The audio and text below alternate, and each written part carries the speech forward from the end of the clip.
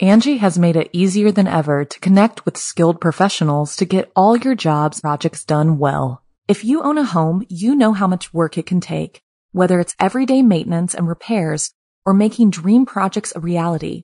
It can be hard just to know where to start, but now all you need to do is Angie that and find a skilled local pro who will deliver the quality and expertise you need. Angie has over 20 years of home service experience, and they've combined it with new tools to simplify the whole process. Bring them your project online or with the Angie app, answer a few questions, and Angie can handle the rest from start to finish, or help you compare quotes from multiple pros and connect instantly, which means you can take care of just about any home project in just a few taps. Because when it comes to getting the most out of your home, you can do this when you Angie that. Download the free Angie mobile app today or visit Angie.com. That's ANGI.com. When you need mealtime inspiration, it's worth shopping Kroger, where you'll find over 30,000 mouth-watering choices that excite your inner foodie. And no matter what tasty choice you make, you'll enjoy our everyday low prices, plus extra ways to save, like digital coupons worth over $600 each week. You can also save up to $1 off per gallon at the pump with fuel points. More savings and more inspiring flavors make shopping Kroger worth it every time. Kroger, fresh for everyone. Fuel restrictions apply. Another day is here, and you're ready for it. What to wear? Check. Breakfast, lunch, and dinner? Check. Planning for what's next and how to save for it? That's where Bank of America can help. For your financial to-dos, Bank of America has experts ready to help get you closer to your goals. Get started at one of our local financial centers or 24/7 in our mobile banking app. Find a location near you at bankofamerica.com/talktous. What would you like the power to do? Mobile banking requires downloading the app and is only available for select devices. Message and data rates may apply. Bank of America N.A., member FDIC. The following program is a production of Chilling Entertainment and the creative team at Chilling Tales for Dark Nights, and a proud member of the Simply Scary Podcasts Network.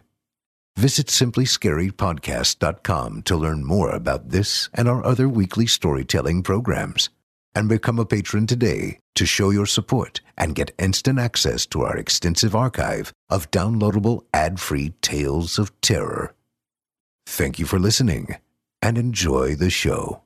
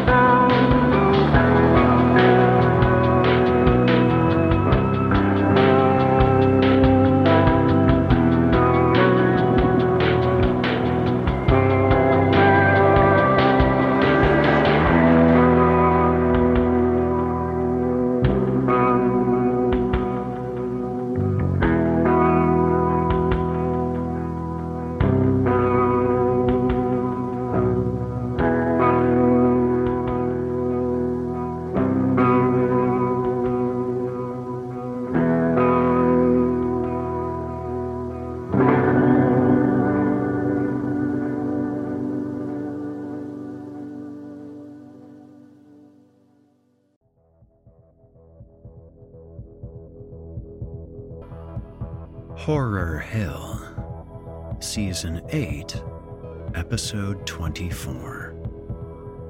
The Events at Poroth Farm, Part 2. Disclaimer. Horror Hill is a horror anthology podcast bringing you scary stories from all corners of the internet and beyond. As such, certain stories include content that some listeners might find offensive. In particular, tonight's story includes some scenes of violence involving animals. Listener discretion is advised. Good evening, listeners, and welcome back to Horror Hill. I'm your host, Eric Peabody, and tonight's episode is the second half of a two-parter covering the horror classic, The Events at Poroth Farm. If you haven't listened to last week's episode yet, I strongly recommend that you do so before continuing with this episode. For those of you that are ready to rock and roll, here's a brief recap of the story so far. Jeremy is an English teacher from New York City. He is also a man living in fear, holed up in a hotel room and writing an affidavit. He tells us about how he had recently rented an outbuilding from Sar and Deborah Poroth, a Mennonite couple that owns a farm near Gilead, New Jersey. Jeremy has planned to spend the summer reviewing books for an upcoming course on Gothic literature that he is teaching. One day, while heading to the main house for dinner, Jeremy feels compelled to climb a tree on the property and make a series of bizarre hand gestures, though he can't say why. In the days that follow, strange things have begun to occur. A malformed animal is brought to the house by the Poroth's cats, something that looks like a shrew, but with a mouth that is vertical instead of horizontal. A few days later, Jeremy comes across one of the cats, Wada, dead on the property with a violent wound on its side, seemingly made from within. Later that evening, the same cat returns, wobbly but seemingly unharmed. Outside of all of this, Jeremy's rooms are infested with spiders, and he feels things watching him from the woods outside as he sleeps at night. Before we continue with the story, I'd like to mention that it includes a number of references to earlier tales of Gothic horror. To help with some insight into those tales, and by extension a deeper appreciation of this story, Horror Hill has partnered with another podcast, Strange Studies of Strange Stories, to provide listeners with an in-depth, entertaining, and free set of additional listening materials to help you dig into Poroth a bit deeper. I'll talk about that more at the end of tonight's episode. You're listening to the standard edition of this program.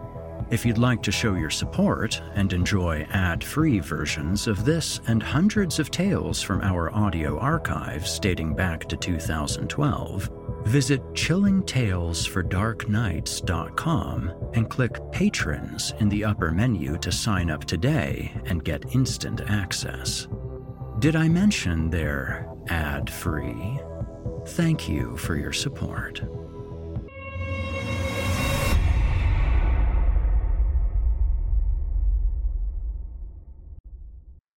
And now, from author Ted Klein, I give you the conclusion to The Events at Poroth Farm.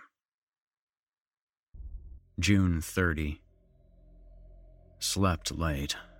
Read some Shirley Jackson stories over breakfast, but got so turned off at her view of humanity that I switched to old Aleister Crowley, who at least keeps a sunny disposition. For her, people in the country are callous and vicious. Those in the city are callous and vicious. Husbands are, of course, callous and vicious, and children are little sadists. The only ones with feelings are her put-upon middle-aged heroines, with whom she obviously identifies. Good thing she writes so well, otherwise the stories wouldn't sting so. Inspired by Crowley, walked back to the pool in the woods. Had visions of climbing a tree, swinging on vines, anything to commemorate his exploits. Saw something dead floating in the center of the pool and ran back to the farm. Copperhead? Caterpillar? It had somehow opened up. From far off could hear the echo of Sar's axe and joined him chopping steaks for tomatoes. He told me Wada hadn't come home last night and no sign of her this morning. Good riddance as far as I'm concerned. Helped him chop some steaks while he was busy peeling off bark. That axe can get heavy fast. My arm hurt after 3 lousy steaks, and Sar had already chopped 15 or 16. Must start exercising. But I'll wait till my arm's less tired. July 2. Unpleasant day. 2 a.m. now and still can't relax. Sar woke me up this morning, stood at my window calling, "Jeremy, Jeremy," over and over, very quietly. He had something in his hand which, through the screen, I first took for a farm implement. Then I saw it was a rifle. He said he wanted my help. For what? I asked. A burial. Last night, after he and Deborah had gone to bed, they'd heard the kitchen door open and someone enter the house. They both assumed it was me, come to use the bathroom, but then they heard the cats screaming. Sar ran down and switched on the light in time to see Buada on top of Butch, claws in his side, fangs buried in his neck. From the way he described it, sounds almost sexual in reverse.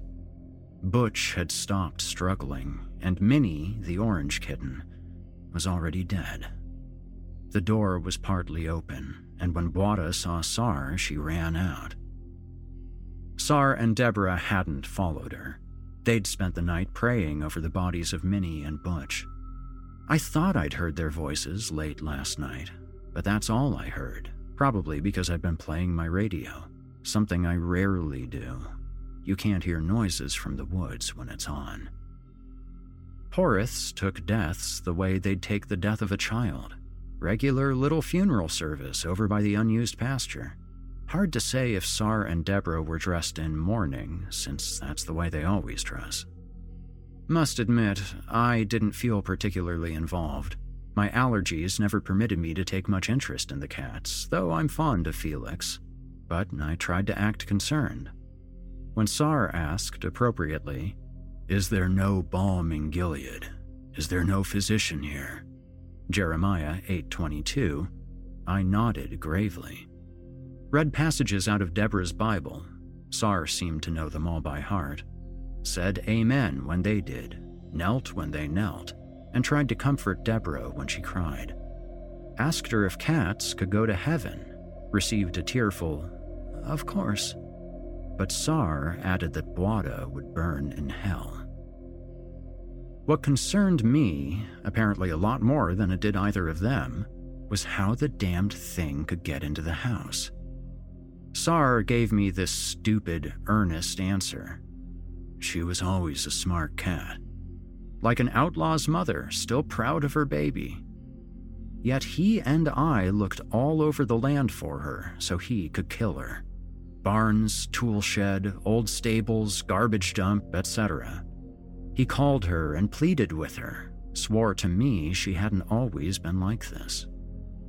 We could hardly check every tree on the farm, unfortunately, and the woods are a perfect hiding place, even for animals far larger than a cat. So, naturally, we found no trace of her. We did try, though. We even walked up the road as far as the ruined homestead. But for all that, we could have stayed much closer to home. We returned for dinner, and I stopped at my room to change clothes. My door was open. Nothing inside was ruined. Everything was in its place, everything as it should be, except the bed. The sheets were in tatters right down to the mattress, and the pillow had been ripped to shreds. Feathers were all over the floor. There were even claw marks on my blanket. At dinner, the Poroths demanded they be allowed to pay for the damage. Nonsense, I said. They have enough to worry about. And Sar suggested I sleep downstairs in their living room. No need for that, I told him. I've got lots more sheets. But he said no, he didn't mean that. He meant for my own protection. He believes the thing is particularly inimical, for some reason, toward me. It seemed so absurd at the time. I mean, nothing but a big fat gray cat. But now, sitting out here, a few feathers still scattered on the floor around my bed, I wish I were back inside the house. I did give in to Sar when he insisted I take his axe with me, but what I'd rather have is simply a room without windows. I don't think I want to go to sleep tonight, which is one reason I'm continuing to write this. Intend to sit up all night on my new bed sheets, my back against the Poroth's pillow, leaning against the wall behind me, the axe beside me on the bed, this journal on my lap. The thing is, I'm rather tired out from all the walking I did today. Not used to that much exercise. I'm pathetically aware of every sound. Every few minutes, some snapping of a branch or rustling of leaves makes me jump. Thou art my hope in the day of evil. At least, that's what the man said. July 3. Woke up this morning with the journal and the axe cradled in my arms. What awakened me was the trouble I had breathing, nose all clogged, gasping for breath. Down the center of one of my screens, facing the woods, was a huge slash. July 15. Pleasant day, St. Swithin's Day, and yet my birthday. 30 years old, lordy, lordy, lordy. Today I am a man. First dull thoughts on waking. Damnation. 30 today. But another voice inside me, smaller but more sensible, spat contemptuously at such an artificial way of charting one's life. Don't give it another thought, it said. You've still got plenty of time to fool around.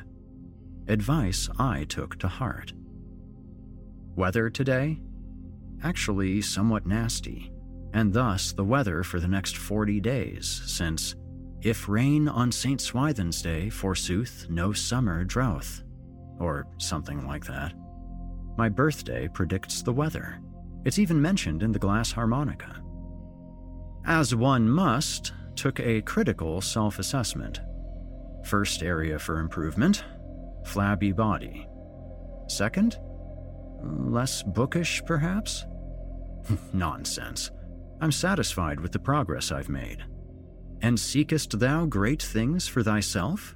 Seek them not. Jeremiah 45:5. So I simply did what I remembered from the RCAF exercise series and got good and winded. Flexed my stringy muscles in the shower, certain I'll be a human dynamo by the end of the summer. Simply a matter of willpower. Was so ambitious I trimmed the ivy around my windows again. It's begun to block the light, and someday I may not be able to get out the door. Read Ruthven Todd's Lost Traveler. Merely the narrative of a dream turned to nightmare and illogical as hell. Wish, too, there'd been more than merely a few hints of sex. On the whole, rather unpleasant. That gruesome ending is so inevitable. Took me much of the afternoon. Then came upon an incredible essay by Lafcadio Hearn, something entitled Gaki, detailing the curious Japanese belief that insects are really demons or the ghosts of evil men. Uncomfortably convincing. Dinner late because Deborah, bless her, was baking me a cake.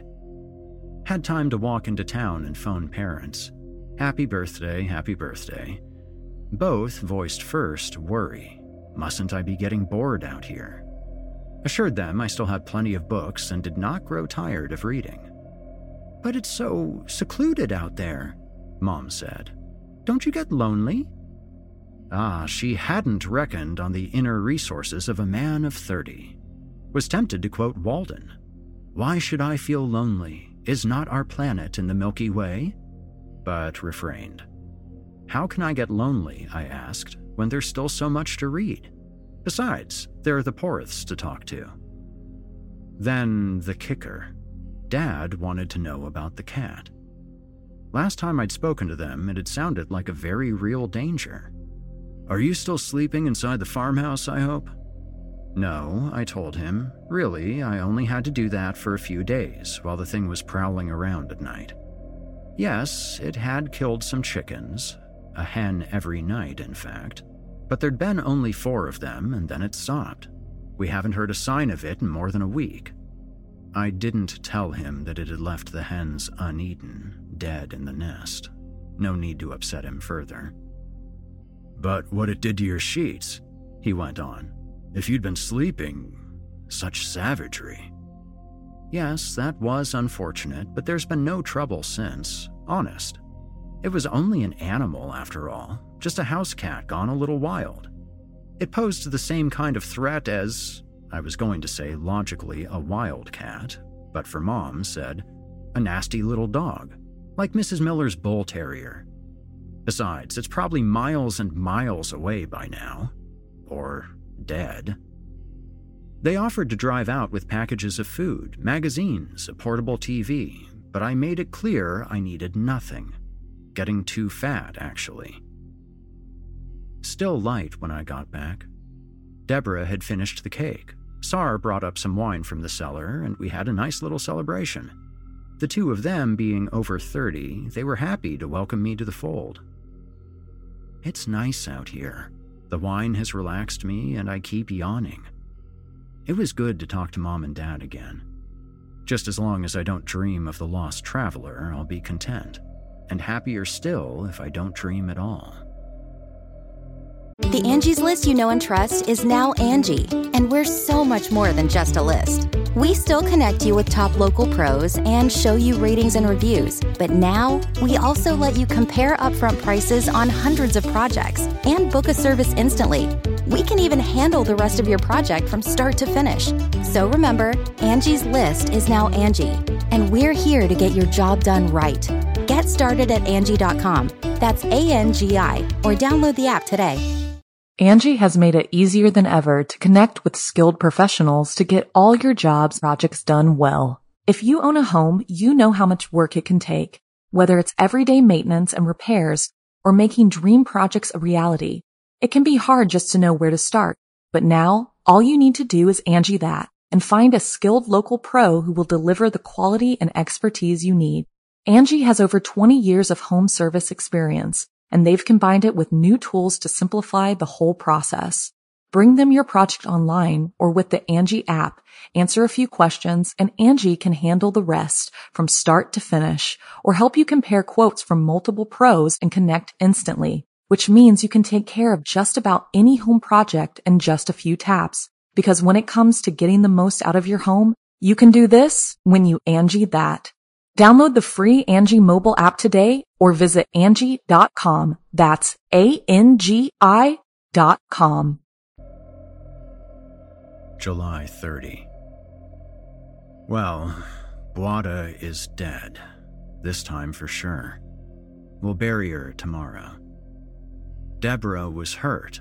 Just how badly I can't say, but she managed to fight Buada off. Tough woman, though she seems a little shaken, and with good reason. It happened this way. Sar and I were in the tool shed after dinner, building more shelves for the upstairs study. Though the fireflies were out, there was still a little daylight left. Deborah had gone up to bed after doing the dishes. She's been tired a lot lately, falls asleep early every night when they're watching TV. He thinks it may be something in the well water. It had begun to get dark, but we were still working. Sar dropped a box of nails, and while we were picking them up, he thought he heard a scream. Since I hadn't heard anything, he shrugged and was about to start sawing again when, fortunately, he changed his mind and ran off to the house. I followed him as far as the back porch, not sure whether to go upstairs, until I heard him pounding on their bedroom door and calling Deborah's name. As I ran up the stairs, I heard her say, "Wait, don't come in. I'll unlock the door soon." Her voice was extremely hoarse, practically a croaking. We heard her rummaging in the closet, finding her bathrobe, I suppose, and then she opened the door. She looked absolutely white. Her long hair was in tangles and her robe buttoned incorrectly. Around her neck she had wrapped a towel, but we could see patches of blood soaking through it. Sar helped her over to the bed, shouting at me to bring up some bandages from the bathroom. When I returned, Deborah was lying in bed, still pressing the towel to her throat. I asked Sar what had happened. It almost looked as if the woman had tried suicide. He didn't say anything, just pointed to the floor on the other side of the bed. I stepped around for a look. A crumpled gray shape was lying there, half covered by the bedclothes. It was Buada, a wicked-looking wound in her side. On the floor next to her lay one of the Poroth's old black umbrellas, the thing Deborah had used to kill her. She told us she'd been asleep when she felt something crawl heavily over her face. It had been like a bad dream. She tried to sit up, and suddenly Buada was at her throat, digging in. Luckily, she'd had the strength to tear the animal off and dash to the closet, where the first weapon at hand was the umbrella. Just as the cat sprang at her again, Deborah said, she'd raised the weapon and lunged.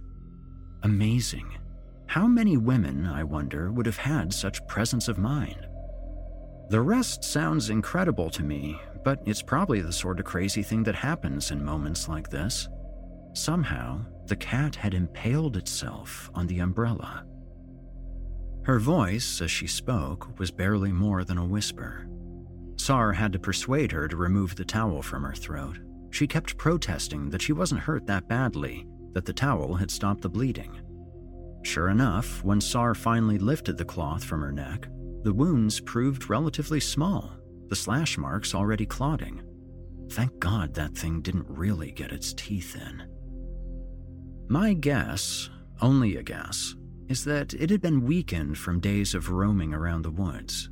It was obviously incapable of feeding itself adequately, as I think was proved by its failure to eat the hens it killed. While Sar dressed Deborah's wounds, I pulled back the bedclothes and took a closer look at the animal's body. The fur was matted and patchy. Odd that an umbrella could make a puncture like that, ringed by flaps of skin, the flesh seeming to push outward. Deborah must have had the extraordinary good luck to have jabbed the animal precisely in its old wound, which had reopened. Naturally, I didn't mention this to Sar. He made dinner for us tonight. Soup, actually, because he thought that was best for Deborah. Her voice sounded so bad he told her not to strain it anymore by talking, at which she nodded and smiled. We both had to help her downstairs, as she was clearly weak from shock. In the morning, Sar will go and get the doctor. He'll have to examine the cat, too, to check for rabies, so we put the body in the freezer to preserve it as well as possible. Afterward, we'll bury it. Deborah seemed okay when I left. Sar was reading through some home medical guides, and she was just lying on the living room couch, gazing at her husband with a look of purest gratitude, not moving, not saying anything, not even blinking. I feel quite relieved. God knows how many nights I've lain here thinking every sound I heard was Buada. I'll feel more relieved, of course, when that demon's safely underground. But I think I can say, at the risk of being melodramatic, that the reign of terror is over. I'm still a little hungry. I'm used to more than soup for dinner. These daily push-ups burn up energy. I'll probably dream of hamburgers and chocolate layer cakes. July 31. The doctor collected scrapings from Buada's teeth and scolded us for doing a poor job of preserving the body. Said storing it in the freezer was a sensible idea, but that we should have done so sooner, since it was already decomposing. The dampness, I imagine, must act fast on dead flesh. He pronounced Deborah in excellent condition. The marks on her throat are, remarkably, almost healed, but he said her reflexes seemed a little off. Sar invited him to stay for the burial, but he declined, and quite emphatically at that. He's not a member of their order, doesn't live in the area, and apparently doesn't get along too well with the people of Gilead, most of whom mistrust modern science. Not that the old geezer sounded very representative of modern science. When I asked him for some good exercises, he recommended chopping wood and running down deer. Standing under the heavy clouds, Sar looked like a revivalist minister. His sermon was from Jeremiah 22:19. He shall be buried with the burial of an ass. The burial took place far from the graves of Buada's two victims and closer to the woods. We sang one song, Deborah just mouthing the words, "Still mustn't strain throat muscles." Sar solemnly asked the Lord to look mercifully upon all his creatures, and I muttered an amen. Then we walked back to the house, Deborah leaning on Sar's arm. She's still somewhat stiff. It was gray the rest of the day, and I sat in my room reading The King in Yellow, or rather, Chambers' collection of the same name. One look at the real book, according to Chambers, and I might not live to see the morrow, at least through the eyes of a sane man. That single gimmick, masterful, I admit, seems to be his sole inspiration. I was disappointed that dinner was again made by Sar. Deborah was upstairs resting, he said. He sounded concerned, felt there were things wrong with her the doctor had overlooked. We ate our meal in silence, and I came back here immediately after washing the dishes. Feel very drowsy and, for some reason, also rather depressed. It may be the gloomy weather. We are, after all, just animals, more affected by the sun and the seasons than we care to admit. More likely, it was the absence of Deborah tonight. Hope she feels better soon. Note: the freezer still smells of the cat's body. Opened it tonight and got a strong whiff of decay. August 1. Writing this breaking habit in early morning. Went to bed last night just after finishing the entry above, but was awakened around 2 by sounds coming from the woods. Wailing, deeper than before, followed by a low, guttural monologue. No words, at least that I could distinguish, if toads could talk. For some reason, I fell asleep before the sounds ended, so I don't know what followed. Could very well have been an owl of some kind, and later a large bullfrog. But I quote, without comment, from the Glass Harmonica. July 31, Lammas Eve, Sabbats likely. Little energy to write tonight, and even less to write about. Come to think of it, I slept most of the day, woke up at 11, later took an afternoon nap. Alas, senile at 30. Too tired to shave and haven't had the energy to clean this place either. Thinking about work is easier than doing it. The ivy's beginning to cover the windows again, and the mildew's been climbing steadily up the walls. It's like a dark green band that keeps widening. Soon it'll reach my books. Speaking of which, opened M.R. James at lunch today. Ghost Stories of an Antiquary. And a silverfish slithered out. Omen? Played a little game with myself this evening. I just had one hell of a shock. While writing the above, I heard a soft tapping, like nervous fingers drumming on a table, and discovered an enormous spider, biggest of the summer, crawling only inches from my ankle. It must have been living behind this desk. When you can hear a spider walk across the floor, you know it's time to keep your socks on. Thank God for insecticide. Oh yeah, that game. The What If game. I probably play it too often. Vain attempt to enlarge realm of the possible? Heighten my own sensitivity? Or merely work myself into an icy sweat? I pose unpleasant questions for myself and consider the consequences. E.g., what if this glorified chicken coop is sinking into quicksand? Wouldn't be at all surprised. What if the Poroths are tired of me? What if I woke up inside my own coffin? What if I never see New York again? What if some horror stories aren't really fiction? If Mackin sometimes told the truth? If there are white people, malevolent little faces peering out of the moonlight, whispers in the grass, poisonous things in the woods, perfect hate and evil in the world? Enough of this foolishness. Time for bed. August 9. Read some Hawthorne in the morning, and over lunch, reread this week's Hunterdon County Democrat for the 10th time. Sar and Deborah were working somewhere in the fields, and I felt I ought to get some physical activity myself. But the thought of starting my exercises again after more than a week's laziness just seemed too unpleasant. I took a walk down the road, but only as far as a smashed-up cement culvert half buried in the woods. I was bored, but Gilead just seemed too far away. Was going to cut the ivy surrounding my windows when I got back, but decided the place looks more artistic covered in vines. A rationalization. Chatted with Poroths about politics, the world situation, a little cosmology, blah blah blah. Dinner wasn't very good, probably because I'd been looking forward to it all day. The lamb was underdone and the beans were cold. Still, I'm always the gentleman and was almost pleased when Deborah agreed to my offer to do the dishes. I've been doing them a lot lately.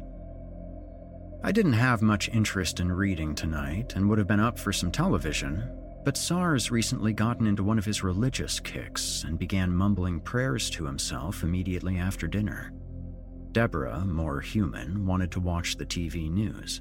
She seems to have an insatiable curiosity about world events, yet she claims the isolation here appeals to her. Absorbed in his chanting, Sar made me uncomfortable. I didn't like his face, and so, after doing the dishes, I left. I've been listening to the radio for the last hour or so. I recall days when I'd have gotten uptight at having wasted an hour, but out here I've lost all track of time. Feel adrift. A little disconcerting, but healthy, I'm sure. Shut off the radio a moment ago and now realize my room is filled with crickets. Up close, their sound is hardly pleasant, cross between a radiator and a tea kettle, very shrill. They'd been sounding off all night, but I'd thought it was interference on the radio. Now I notice them. They're all over the room. A couple of dozen, I should think. Hate to kill them, really. They're one of the few insects I can stand, along with ladybugs and fireflies. But they make such a racket.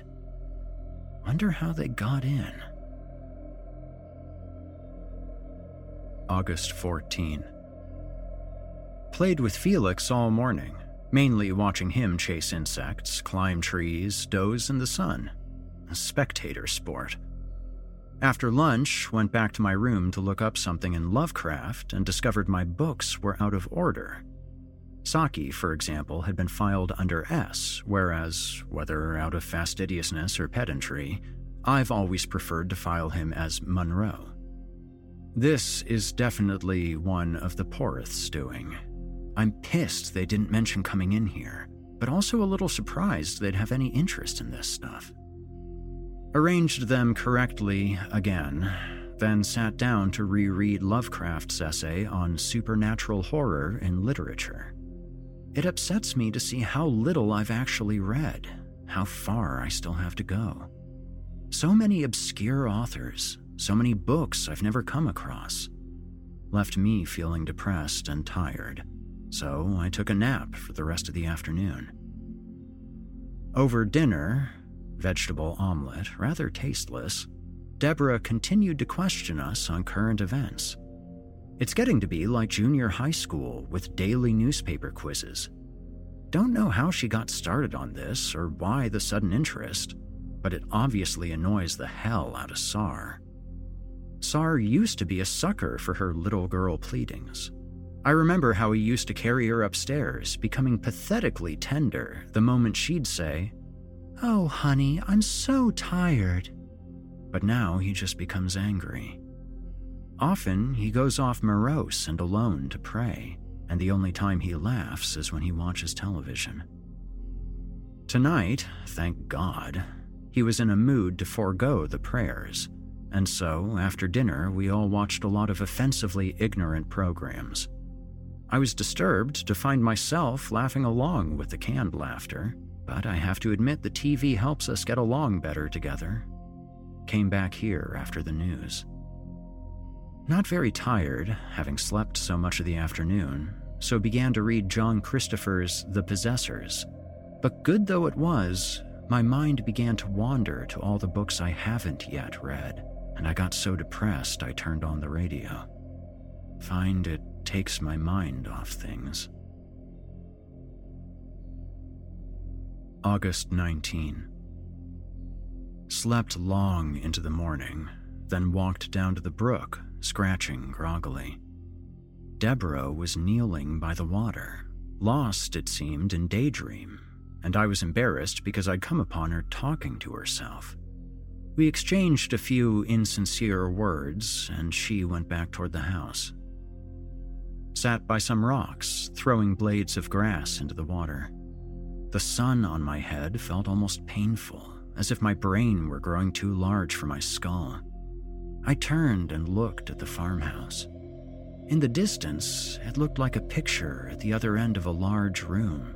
The grass for a carpet, the ceiling the sky. Deborah was stroking a cat, then seemed to grow angry when it struggled from her arms. I could hear the screen door slam as she went into the kitchen, but the sound reached me so long after the visual image that the whole scene struck me as somehow fake. I gazed up at the maples behind me, and they seemed trees out of a cheap postcard, the kind in which paint is thinly dabbed over a black and white photo. If you look closely, you can see that the green in the trees is not merely in the leaves, but rather floats as a vapor over leaves, branches, parts of the sky. The trees behind me seemed the productions of a poor painter, the color and shape not quite meshing. Parts of the sky were green, and pieces of the green seemed to float away from my vision. No matter how hard I tried, I couldn't follow them.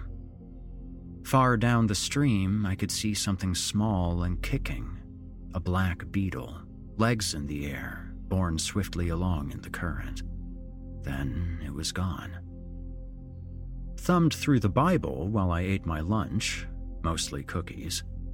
By late afternoon, I was playing word games while I lay on the grass near my room. The shrill twitter of the birds, I would say the birds singing in the sun, and inexorably I'd continue with the sun dying in the moonlight falling on the floor sagging to the cellar filling with water, the water seeping into the ground twisting into smoke, the smoke staining the sky burning in the sun dying in the moonlight falling on the floor. Melancholy progressions that held my mind like a whirlpool. Sar woke me for dinner. I had dozed off, and my clothes were damp from the grass. As we walked up to the house together, he whispered that, earlier in the day, he'd come upon his wife bending over me, peering into my sleeping face. Her eyes were wide, he said, like Boada's. I said I didn't understand why he was telling me this. Because, he recited in a whisper, gripping my arm, the heart is deceitful above all things and desperately wicked. Who can know it? I recognized that. Jeremiah 17:9. Dinner was especially uncomfortable. The two of them sat picking at their food, occasionally raising their eyes to each other like children in a staring contest. I longed for the conversations of our early days, inconsequential though they must have been, and wondered where things had gone wrong. The meal was dry and unappetizing, but the dessert looked delicious. Chocolate mousse made from an old family recipe. Deborah had served it earlier in the summer and knew that both Sar and I loved it. This time, however, she gave none to herself, explaining that she had to watch her weight. "Then we'll not eat any!"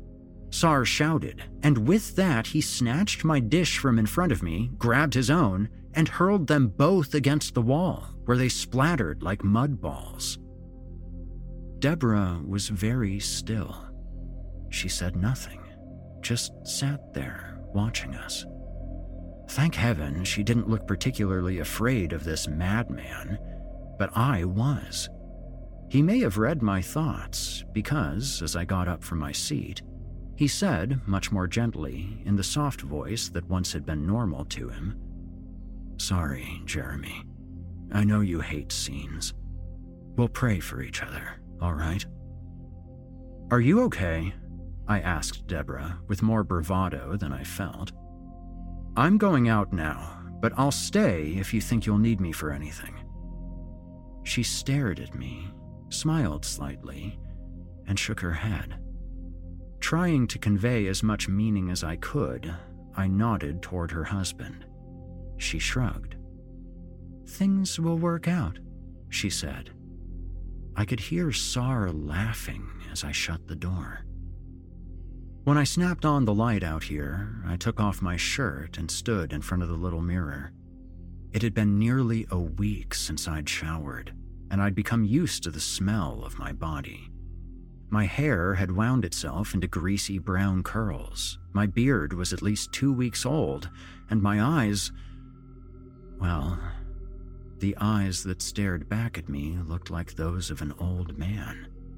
The whites were turning yellow like old teeth.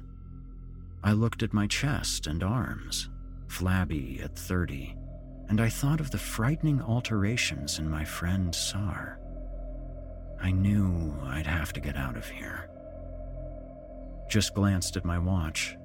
It's now quite late, 2:30. I've been packing my things. August 20. I woke about an hour ago and continued packing. Lots of books to put away, but I'm just about done. It's not even 9 a.m. yet, much earlier than I normally get up, but I guess the thought of leaving here fills me with energy. The first thing I saw on rising was a garden spider whose body was as big as some of the mice the cats have killed. It was sitting on the ivy that grows over my windowsill, fortunately on the other side of the screen. Apparently, it had had good hunting all summer, preying on the insects that live in the leaves. Concluding that nothing so big and fearsome has a right to live, I held the spray can against the screen and doused the creature with poison. It struggled halfway up the screen, then stopped, arched its legs, and dropped backwards into the ivy. I planned to walk into town this morning and telephone the office in Flemington where I rented my car.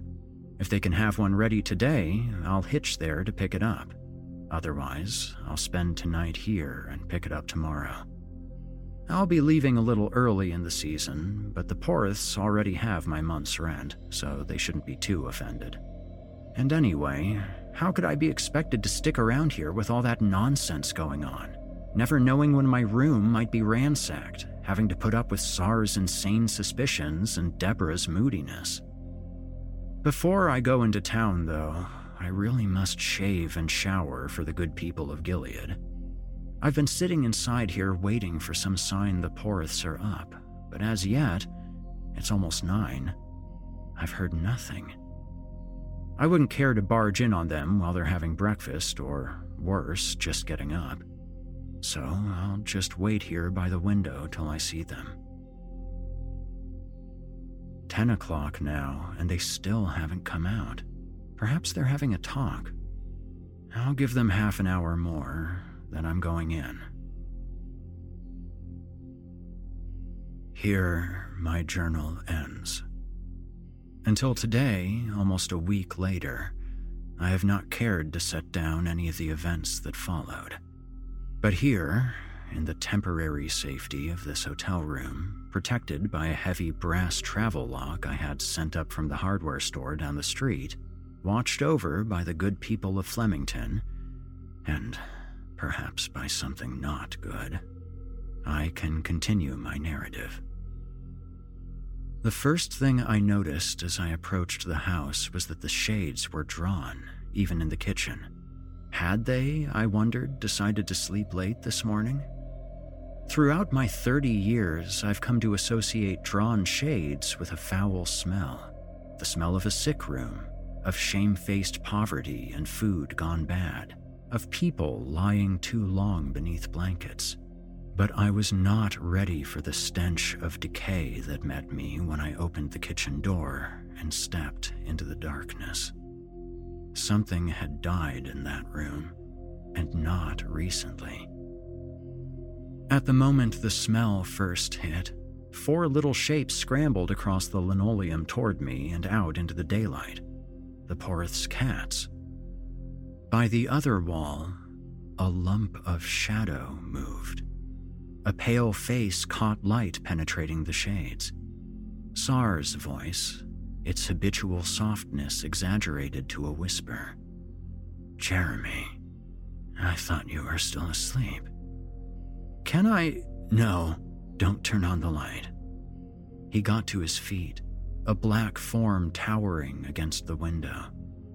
Fiddling nervously with the kitchen door, the tin doorknob, the rubber bands stored around it, the fringe at the bottom of the drawn window shade, I opened it wider and let in more sunlight. It fell on the dark thing at his feet, over which he had been crouching. Deborah, the flesh of her throat torn and wrinkled like the skin of an old apple. Her clothing lay in a heap beside her.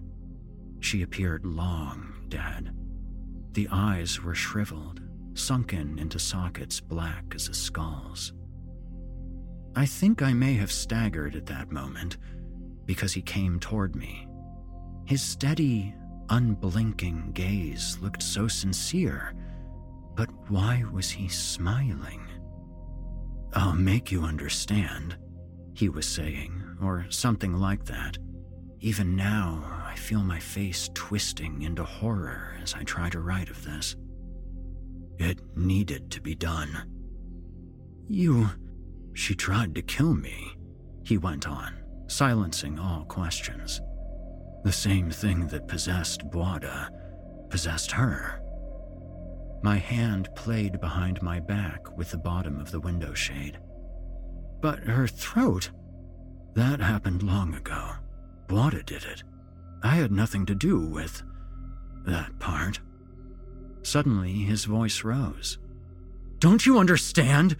She tried to stab me with the bread knife." He turned, stooped over, and, clumsy in the darkness, began feeling about him on the floor. "Where is that thing?" he was mumbling. "I'll show you."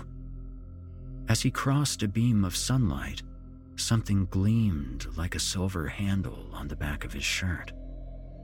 Thinking perhaps to help him search, I pulled gently on the window shade, then released it. It snapped upward like a gunshot, flooding the room with light. From deep within the center of his back protruded the dull wooden haft of the bread knife, buried almost completely but for an inch or two of gleaming steel. He must have heard my intake of breath. That sight chills me even today, the grisly absurdity of the thing. He must have heard me, because immediately he stood, his back to me, and reached up behind himself toward the knife, his arm stretching in vain, his fingers curling around nothing. The blade had been planted in a spot he couldn't reach. He turned towards me and shrugged in embarrassment, a child caught in a foolish error. "Oh yeah," he said, grinning at his own weakness. "I forgot it was there." With an odd jerking movement, he suddenly thrust his face closer, fixing me in a gaze that never wavered, eyes wide as if with candor. "It's easy for us to forget things," he explained. And then, still smiling, eyes still staring into mine, he volunteered that last trivial piece of information. That final message whose words released me from inaction and left me free to dash from the room, to sprint in panic down the road to town, pursued by what had once been the farmer, Sar Poroth. It serves no purpose here to dwell on my flight down that twisting road, breathing in such deep gasps that I was soon moaning with every breath. How, with my enemy racing behind me, not even winded, his steps never flagging, I veered into the woods. How I finally lost him, perhaps from the inexperience of whatever thing now controlled his body, and was able to make my way back to the road, only to come upon him again as I rounded a bend. His laughter as he followed me, and how it continued long after I had evaded him a second time, and how, after hiding until nightfall in the old cement culvert, I ran the rest of the way in pitch darkness, stumbling in the ruts, torn by vines, nearly blinding myself when I ran into a low branch, until I arrived in Gilead, filthy, exhausted, and nearly incoherent. Suffice it to say that my escape was largely a matter of luck, a physical wreck fleeing something oblivious to pain or fatigue. But beyond mere luck, I had been impelled by an almost ecstatic sense of dread produced by his last words to me, that last communication from an alien face smiling inches from my own, which I chose to take as his final warning. Sometimes we forget to blink. You can read the rest in the newspapers. The Hunterdon County Democrat covered most of the story, though its man wrote it up as merely another lunatic wife-slaying, the result of loneliness, religious mania, and a mysteriously tainted well. Traces of insecticide were found, among other things, in the water. The Somerset Reporter took a different slant, implying that I had been the third member of an erotic triangle and that Sarr had murdered his wife in a fit of jealousy. Needless to say, I was by this time past caring about what was written about me. I was too haunted by visions of that lonely, abandoned farmhouse, the wails of its hungry cats, and by the sight of Deborah's corpse, discovered by the police, protruding from that hastily dug grave beyond the cornfield. Accompanied by state troopers, I returned to my ivy-covered outbuilding. A bread knife had been plunged deep into its door, splintering the wood on the other side. The blood on it was Sarr's. My journal had been hidden under my mattress and so was untouched, but I look at them now, piled in cardboard boxes beside my suitcase. My precious books had been hurled about the room, their bindings slashed. My summer is over, and now I sit inside here all day listening to the radio, waiting for the next report. Sarr, or his corpse, has not been found. One might think the evidence was clear enough to corroborate my story, but I suppose I should have expected the reception it received from the police. They didn't laugh at my theory of possession, not to my face anyway, but they ignored it in obvious embarrassment. Some see a nice young bookworm gone slightly deranged after contact with a murderer. Others believe my story to be the desperate fabrication of an adulterer trying to avoid the blame for Deborah's death. I can understand their reluctance to accept my explanation of the events, for it's one that goes a little beyond the natural, a little beyond the scientific considerations of motive, modus operandi, and fingerprints. But I find it quite unnerving that at least one official, an assistant district attorney, I think, though I'm afraid I'm rather ignorant of these matters, believes I am guilty of murder. There has, of course, been no arrest. Still, I've been given the time-honored admonition against leaving town. The theory proposing my own complicity in the events is, I must admit, rather ingenious, and so carefully worked out that it will surely gain more adherents than my own. This public official is going to try to prove that I killed poor Deborah in a fit of passion, and, immediately afterward, disposed of Sarr. He points out that their marriage had been an observably happy one until I arrived, a disturbing influence from the city. My motive, he says, was simple lust, unrequited to be sure, aggravated by boredom. The heat, the insects, and, most of all, the oppressive loneliness, all constituted an environment alien to any I'd been accustomed to, and all worked to unhinge my reason. I have no cause for fear, however, because this affidavit will certainly establish my innocence.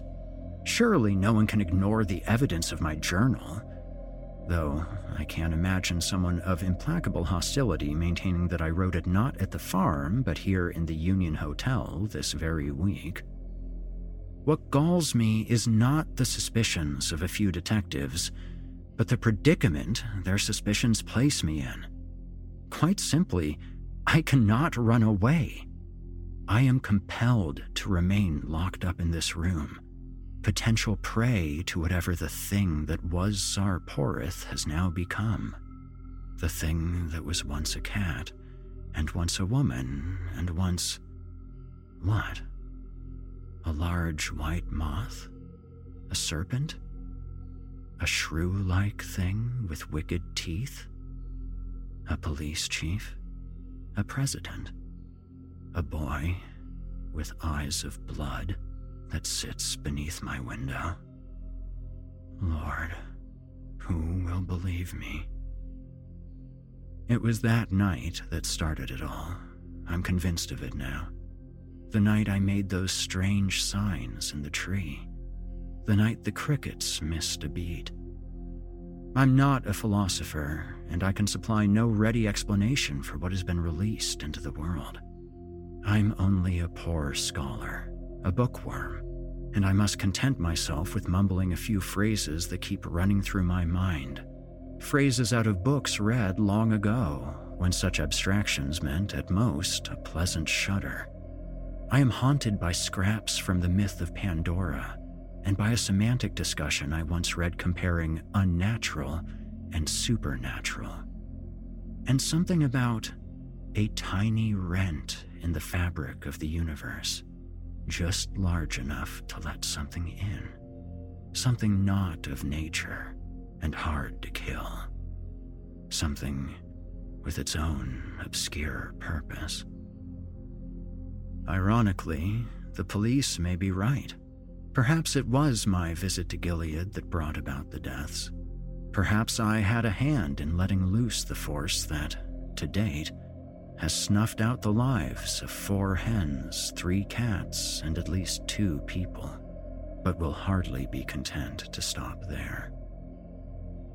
I've just checked. He hasn't moved from the steps of the courthouse, and even when I look out my window, the rose spectacles never waver. Who knows where the eyes beneath them point? Who knows if they remember to blink? Lord, this heat is sweltering. My shirt is sticking to my skin, and droplets of sweat are rolling down my face and dripping onto this page, making the ink run. My hand is tired from writing. I think it's time to end this affidavit.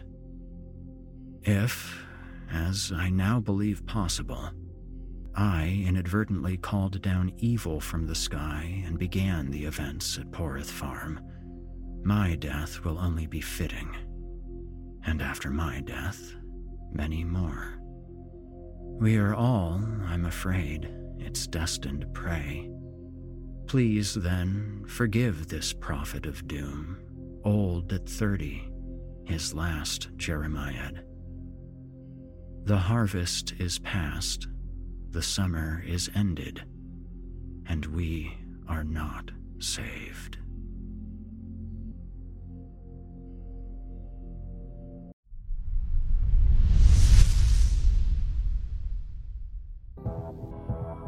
You've been listening to The Events at Poroth Farm by Ted Klein.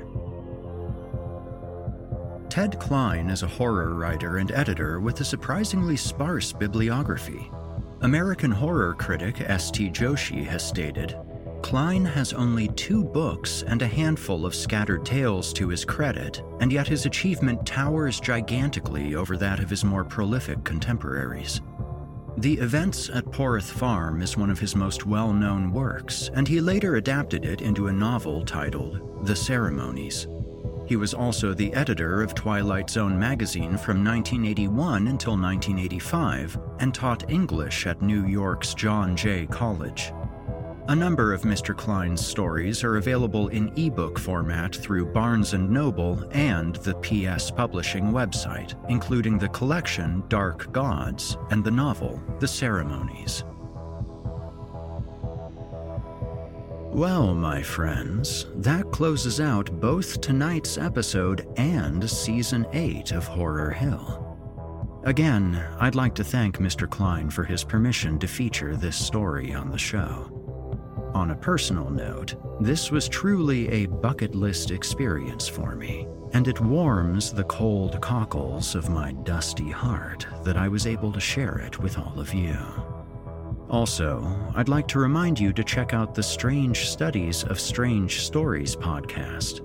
The show used to be called the H.P. Lovecraft Literary Podcast, and the 2 hosts, Chris Lackey and Chad Pfeiffer, have been involved in a number of horror productions, including the 2005 silent film adaptation of The Call of Cthulhu.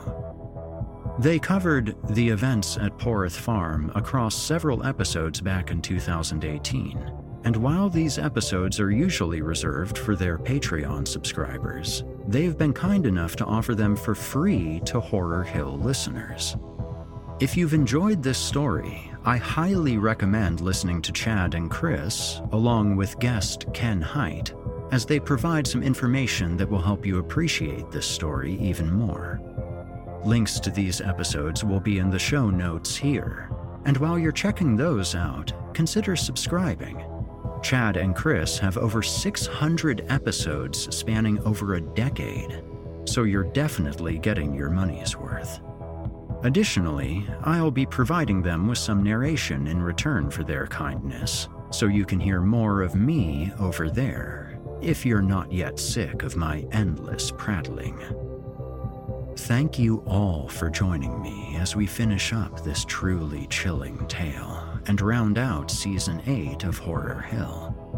I'll be back next week, wiping away the cobwebs and opening the creaking casket lid off of Season 9. Until then, listeners, stay spooky. If you enjoyed what you've heard on today's program, please take a moment to stop by our iTunes page or wherever else you listen to your favorite podcasts and leave us a 5-star review and a kind word. It makes a huge difference and would mean a lot to me. If you'd like to hear a premium, ad-free edition of tonight's and all of our other episodes, visit chillingtalesfordarknights.com and click the Patrons link in the menu at the top of the screen, where you can become a patron for as little as $5 per month and get access to our entire audio archive dating back to 2012, including past episodes of this program, all of our other shows, and hundreds of standalone releases, all of them ad-free and available to download or stream. Thanks so much for your time and for giving our sponsors a try today. When you support our sponsors, you help support this show, and that means a lot to me. If you happen to use Facebook, Twitter, Instagram, or YouTube, you can follow and subscribe to Chilling Tales for Dark Nights there, where you'll get all of our latest updates and new releases, and have the chance to interact with us each and every week. As for me personally, you can find me on Facebook, Twitter, and YouTube, username Viking Guitar, and also on Instagram as Viking Guitar Productions.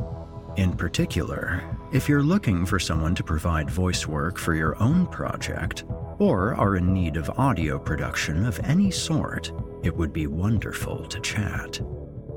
Until next week, listener, when we meet up once again atop the Horror Hill for yet another dance with darkness, I bid you good night.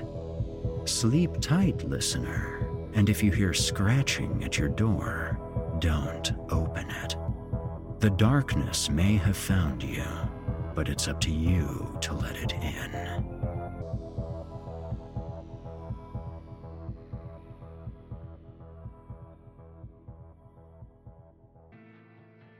You've been listening to the Horror Hill Podcast, a production of Chilling Entertainment and the creative team at Chilling Tales for Dark Nights, and a proud member of the Simply Scary Podcast Network. Visit simplyscarypodcast.com today to learn more about our network and our other amazing storytelling programs. Tonight's episode was hosted by, and its featured tale performed by, yours truly, Eric Peabody. Selected stories have been adapted with the kind permission of their respective authors. Original music provided by Nikki McSorley and Eric Peabody. Finalization by Craig Groshek and S.K. Brown. Got a terrifying tale of your own that you'd like performed? I take submissions. Email it to us today at submissions@simplyscarypodcast.com to have your work considered for future production. If you enjoyed what you heard on tonight's program and are joining us on your favorite podcast app, please subscribe to us to make sure you never miss an episode and leave us a 5-star review and a kind word. Your feedback means a lot to me.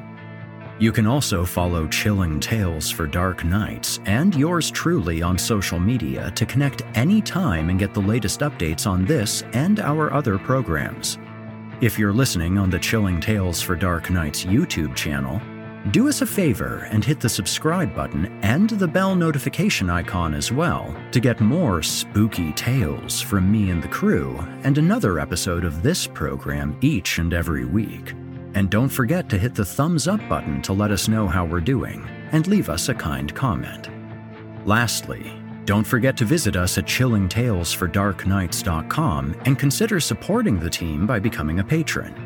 In addition to helping us out, you'll get exclusive access to our audio archives and ad-free downloads of all of your favorite stories, including those you've heard on this program. As for me, you can hear more of my work on the Chilling Tales for Dark Nights podcast. However, I will be back next week with more terrifying tales to keep you up all night. If darkness is what you're after, listener, your search is over. Yet, let it be known, you haven't found the darkness. The darkness has found you.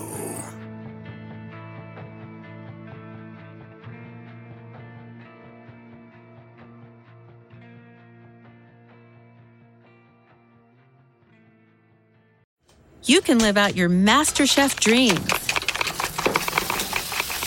when you find a professional on Angie to tackle your dream kitchen remodel.